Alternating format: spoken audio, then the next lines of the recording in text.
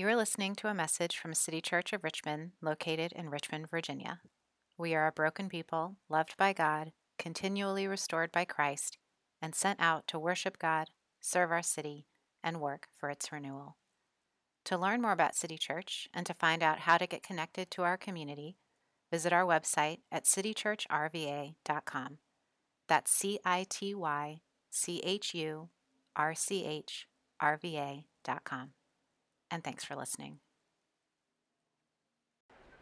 As you're settling back into your seat, I want to draw your attention to one other thing that's in the worship guide today. If you flip to the very last page, the inside page of the worship guide, we have a list of our staff, our ruling elders, and our deacons, and I want to draw your attention to that. Specifically, the elders and the deacons. These are the two offices in our church of leaders, servant leaders in our church.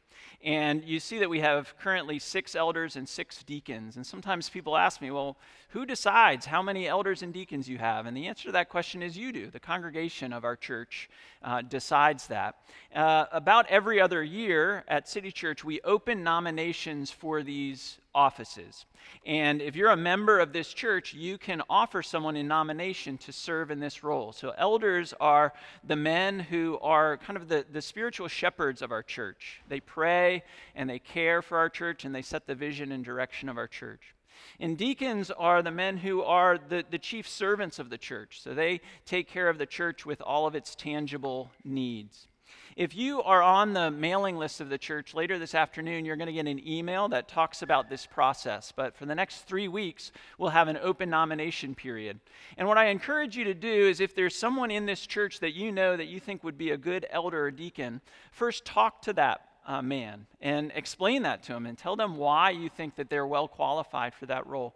And then send an email to the session or to me. My email is in the worship guide, and let me know that. And like I said, for the next 3 weeks, we'll have open nominations, and then for about 6 months after that, these men will be trained, and they will go through a process where they discern whether or not this is work that they want to do and can do at this point in their lives.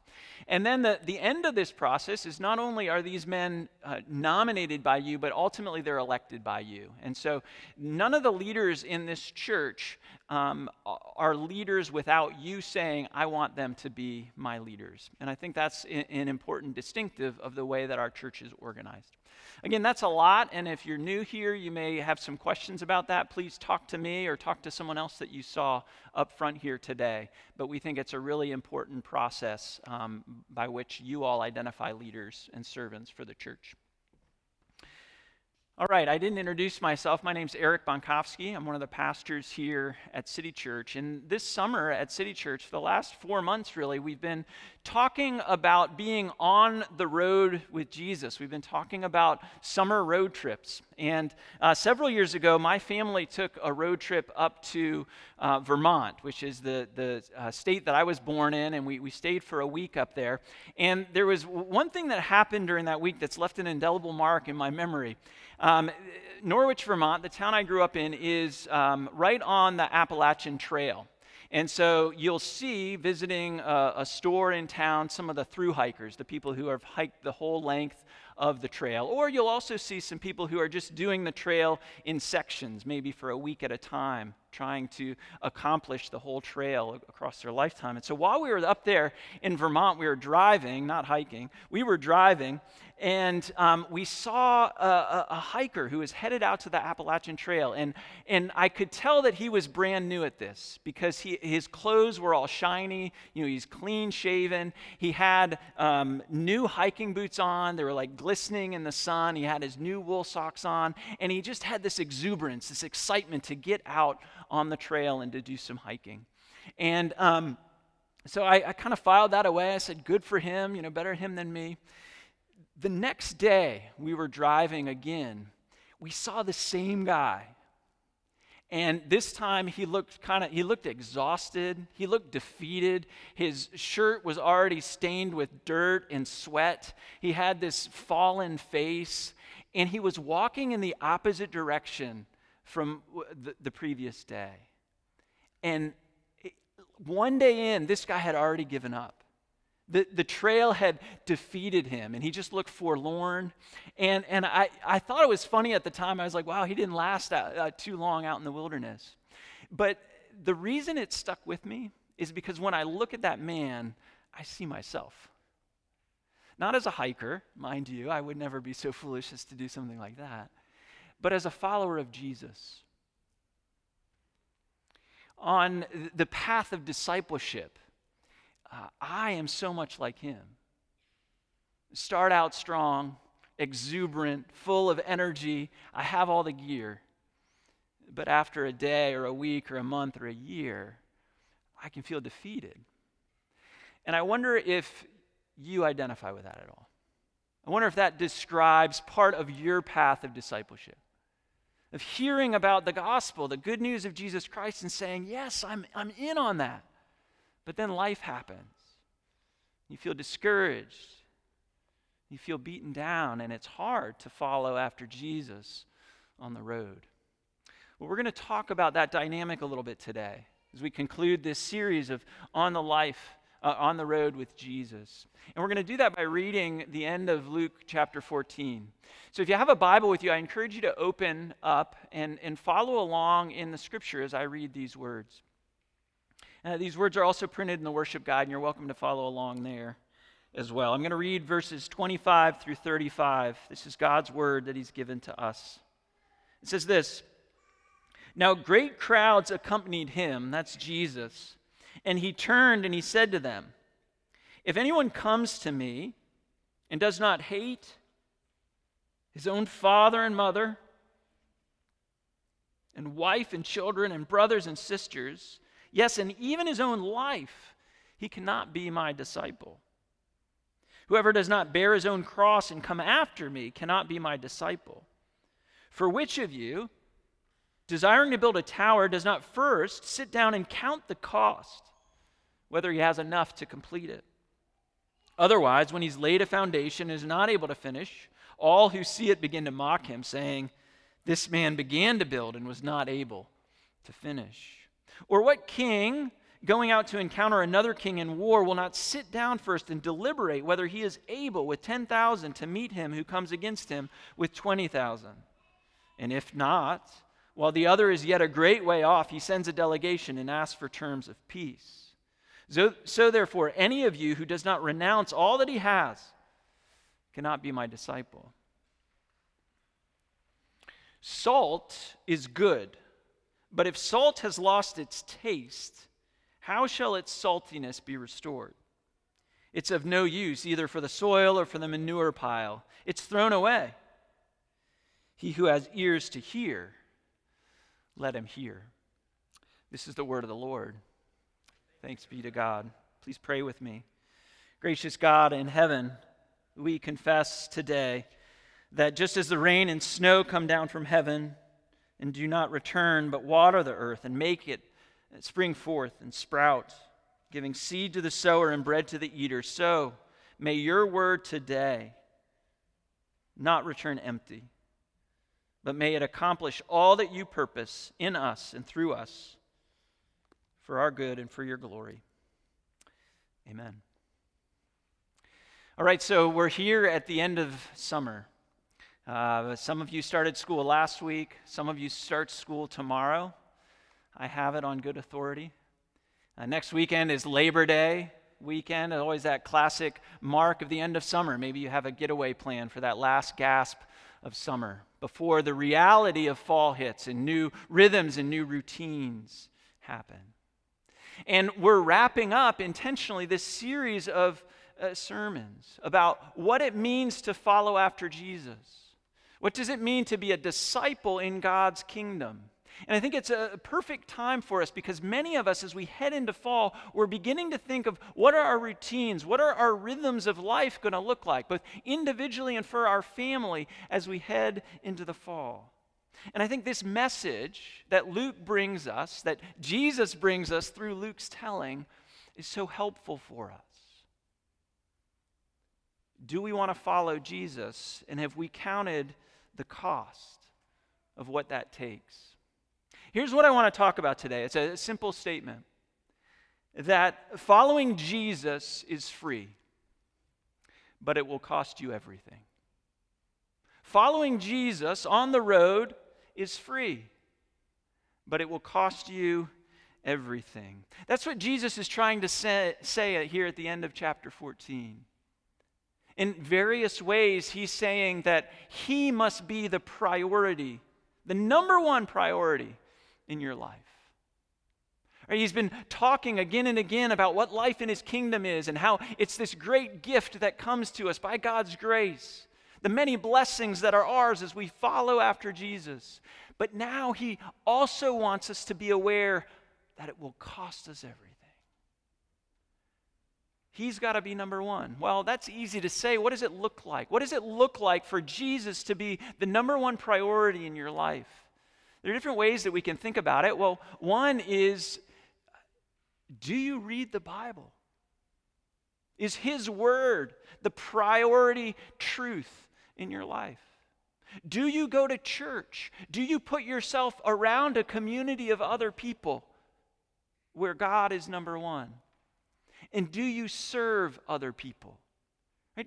If Jesus is going to be the priority in your life, you have to demonstrate that through your vertical relationship to God, your horizontal relationship with other people that includes both other Christians and the world that we're called to serve. Your priorities, all of our priorities, become very obvious when we interrogate our lives, when we look at our lives, begin to investigate them and see where we're spending our time and our money and our attention. Where are you doing that? I think often we approach God, we approach Jesus with an attitude that essentially says, what's the least that I can do and still be a Christian? What's the least that I can do and still be a member of this church? Jesus is saying the opposite of that. He wants you to count the cost. He's saying following me is free, but it's going to cost you everything. How do you diagnose what your priorities are? Is Jesus priority number one? Well, what do you talk about? Because what you talk about reveals your priorities. What do you think about? What are you fantasizing about? What are you daydreaming about? What are you organizing your life around? That shows you what your priorities are.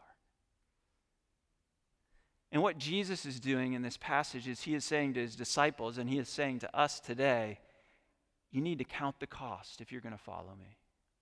And he talks about this in several different ways, but he begins and he uses these really helpful illustrations, right, of what it looks like to count the cost. They're ones that we can understand, even though these are old, right? He says, consider a person building a tower. He must count the cost before he begins construction, right? If you're going to do a renovation of your home, have you counted the cost? Knowing that it's going to cost 2 times more than they tell you, and it's going to take 2 times longer than they tell you, right? Are you prepared for that before you start ripping down walls? Count the cost. The other example he gives is of the king going out to war, and maybe that's a little bit harder for us to understand, but it's not really, right? Because think about a conflict or think about a conversation that you go into, and you say, okay, is it worth me entering into this conflict? Knowing the time it's going to take, knowing the energy it's going to take. Is it worth it for me to have this conversation? Count the cost. Know what you're getting yourself into. And what Jesus is saying is do the same thing before you follow after me. Following me, it's free, but it'll cost you everything. I had a friend who worked for the Ministry of Young Life, and every summer we would go on camp trips. And on those camp trips, kids, high school kids would hear the gospel. For the first time, they would hear this great invitation to follow after Jesus. And my friend, on the bus ride home from those camps, he would spend the entire bus ride trying to talk kids out of making a commitment to Jesus. Well, that seems odd, right? Isn't that counter purpose? It was because of this. He wanted them to count the cost. He wanted them to be aware of the decision that they were making. Before you commit your life to following after Jesus, I want to tell you that your parents may not like that. When you start spending time reading the Bible instead of just doing homework and extracurriculars. Your friends might not like it when you start acting differently because you have made a commitment to follow Jesus. Have you counted the costs? That's what Jesus is asking all of us. What sort of costs are we talking about? Well, Jesus goes through 3 different types of costs that we must count, that we must attend to. The first cost is people, right? Look again at verse 26. It says in verse 26, if anyone comes to me and does not hate his own father and mother and wife and children and brothers and sisters, yes, even his own life, he cannot be my disciple. Part of the cost that you must count are your relationships. Now, we read this from Jesus' mouth. He says, hate. That's a strong word. And it's rhetorically used here, okay? Jesus is making his point. He wants to underline it, and he uses that word hate. What he's really saying is back to priority. He is saying, you must love all of these things less than you love me. I've got to be first. If you're my disciple, I've got to be first. That's a hard truth, right? But it means when Jesus is first, when your parents say, do you really have to go to church on Sunday afternoon? We've got this party planned for your brother or your cousin or your nephew. Yeah, I got to go to church.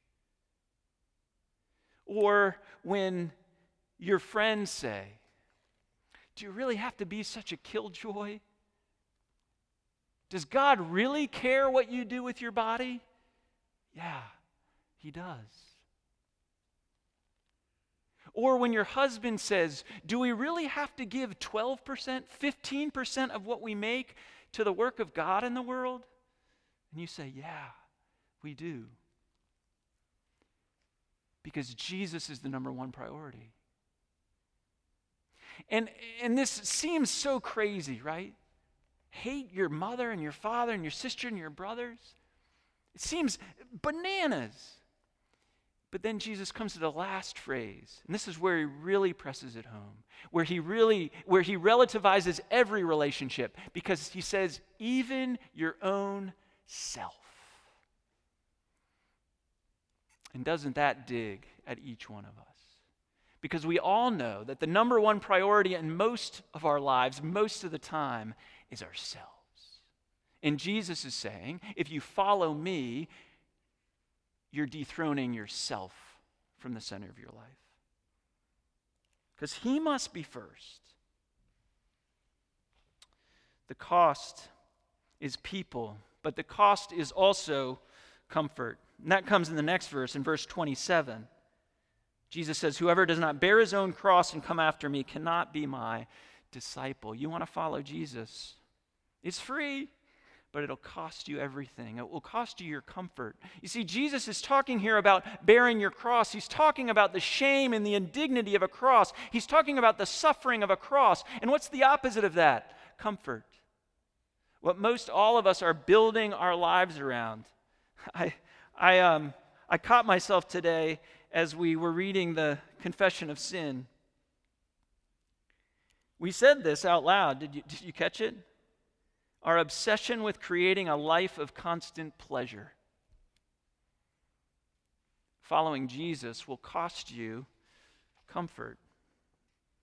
Have you counted the cost of your comfort? The verbs used in verse 27 are present tense. That means they're ongoing, they're continual. This isn't something that you count once and then you're done with it. It means that you continue to bear your cross. You continue to bear shame and ridicule and rejection. Because you're following Jesus. And you've counted the cost. There's a great old book called The Cost of Discipleship by Dietrich Bonhoeffer. It's worth reading. It holds up. There's a quote from Bonhoeffer at the top of the worship guide today, and it talks about this dynamic of how this is free, but it will cost you everything. It's all of grace. But Jesus' call on a life is a call to die. And Bonhoeffer has receipts. He lived it. He was a theologian and a pastor in Germany as Hitler was rising to power. And he came to the United States to study and to learn. And he had every opportunity to stay right here. But he went back to Germany because he was following the call of Jesus. He was placed into a concentration camp. And he was executed 5 days before that camp was freed by the Allies. The cost of following after Jesus. It will cost you people. It will cost you comfort. And the last thing is that it will cost you your stuff. This we see at the very end of the passage. Jesus in verse 33 says, "So therefore any one of you who does not renounce all that he has cannot be my disciple." And friends, it will cost you the stuff that you have and the stuff that you want to have, right? Because some of you are young and you're like, I don't have much stuff. I'm a student. I just started my first job. But what Jesus is saying here has to do with your heart posture. He's saying it's not just what you have, it's all the stuff that you want to have, all the future selves that you want to be. And you say, I will have made it once I have this, once I have that house, once I have this job, once my bank account is so full. And Jesus says, renounce all of that. And if there isn't anything that is more of an affront to our culture in the late modern West, it is this. I am coming to believe more and more that the gospel of Jesus Christ is simply incompatible with our society and the way that we live. Because we believe that identity and value and meaning comes from the stuff that we have. It does not. It comes from Jesus. You know, we've been talking as a staff, and Harrison mentioned this last week. He talked about this idea of de-churching. It's very popular right now, and I think for good reason. It's stuff that's good for us as pastors who lead churches to know why people are leading the church. But this week I was thinking about something else. You see, de-churching is too safe for us because it allows us to focus on the people who aren't here rather than focusing on ourselves. You know what I'm a lot more concerned about than de-churching? De-Jesusing. The people who are still here in the church, the people like you and me who are here and we've left Jesus. Because it simply costs too much.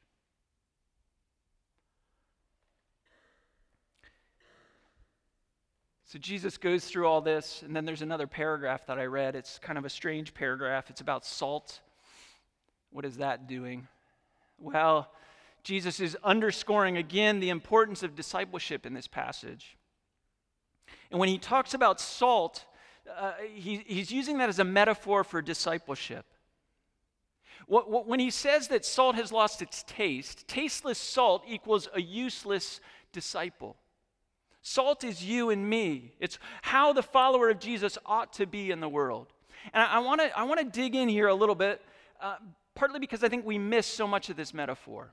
When you think of salt, you probably think only of one thing: flavor. Jesus talks about that. He's talking about taste. We think about flavor. And so when we hear, Jesus wants me to be salty, I think we interpret that and we're like, I've got to add a little bit of spark or panache to life.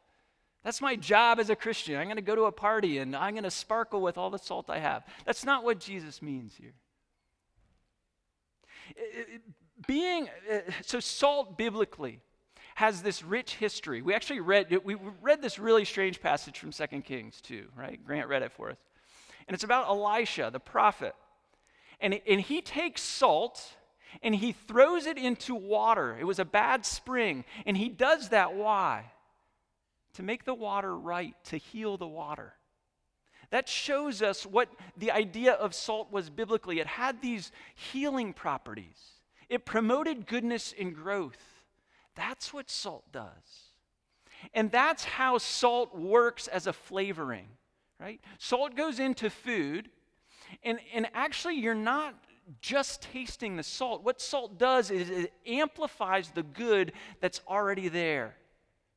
And so you put salt on beans, and beans taste better. They taste more beany.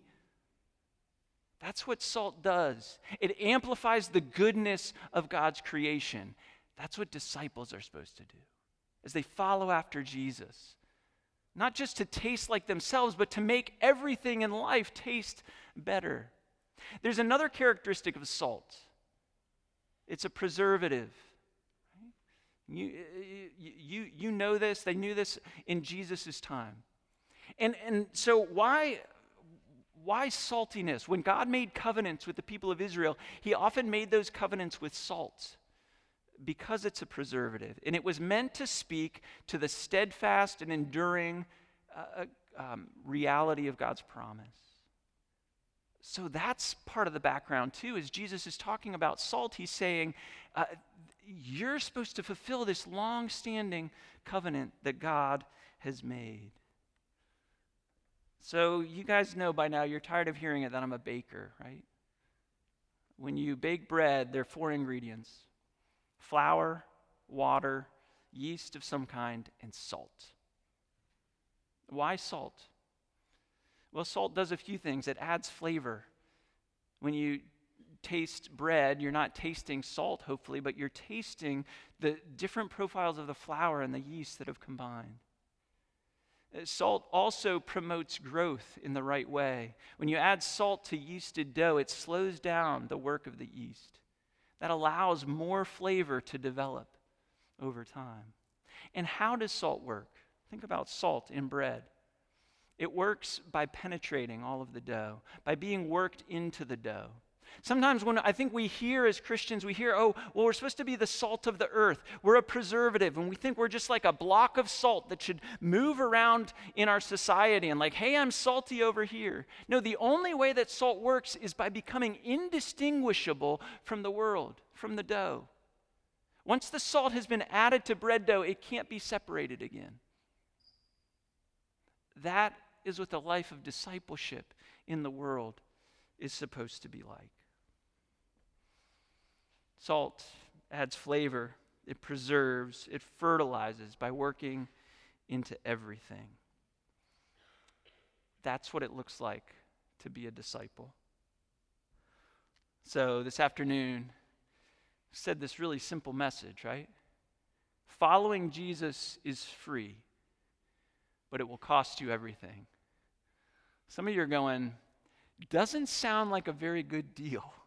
That's a pretty high price to pay, isn't it? It doesn't make sense. Why would I do that? Well, it doesn't make sense unless we understand the paradox of the gospel. Right? Did you see the paradox of the gospel in that Old Testament passage? Elijah takes salt and throws it into water. What would salt being added to water do? It would make it undrinkable. It would ruin it. Except through the work of God, what seems like it would ruin it makes it beautiful. It's the paradox of the gospel that sends Jesus' son to die so that we might have life and have it to the full.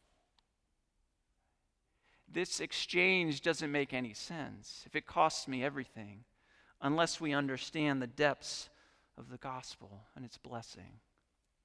And let me say this to you. If you're beginning to count the cost or wondering about counting the cost this afternoon, you're not the first person to do it. And the power of the gospel is that far before any of us ever counts the cost, Jesus has counted the cost.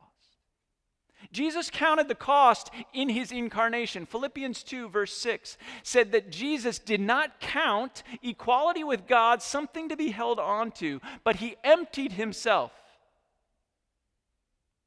Jesus has counted the cost, and he came to save you and me. Jesus counted the cost again later on as he faced his crucifixion. Do you remember Jesus in the Garden of Gethsemane?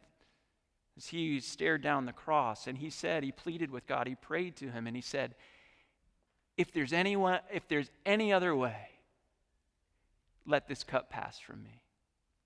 He counted the cost. And he paid it. In his incarnation, in his death for you and me, Christ has counted the cost. And you know what the New Testament says again and again and again? It says to us, to you and me, from our perspective, consider him. Consider Jesus, the one who counted the cost, the one who paid the cost. In all of your calculus and all of your counting, keep looking at Jesus. Because if you don't do that, it doesn't make any sense. It's just all the things that you're losing, all the people, and all the comfort, and all the stuff. But if we see correctly, we understand that it's all worth it. Because the blessing of the gospel is so good. A pastor friend of mine told me this story a couple weeks ago. It's a story of a man in his church, a young man who had 3 little boys, and he also had terminal cancer. And he was talking to my friend. He said, I don't know what to do.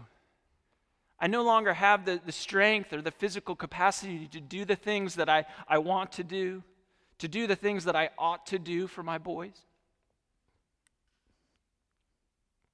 He couldn't be the person or the dad that he wanted to.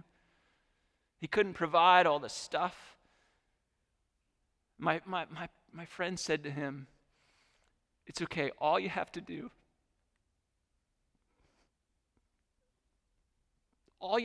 is die.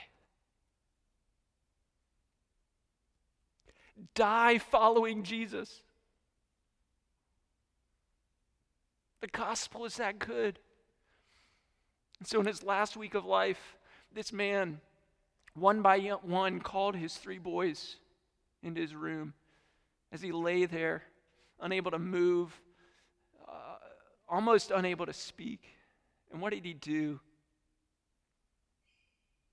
He told him about the free grace and the deep love and the complete sufficiency of Jesus. He died following Jesus. And there is no greater gift that he could ever have given to his sons. Friends, following Jesus is free, but it'll cost you everything. All you have to do is die. Let's pray. Father, I pray that you, by the power of your Spirit, would take these truths and apply them to our hearts and lives. These are hard truths that rail against some of the deepest assumptions of our culture, even of our families. Father, I pray that we would be men and women who are willing to count the cost, but also men and women who see the glory of the gospel for what it truly is. The eternal blessings and riches that are ours through Christ. And that as he died, so we too would die, that we might be united with him in the newness of life. We pray this all in Jesus' name. Amen.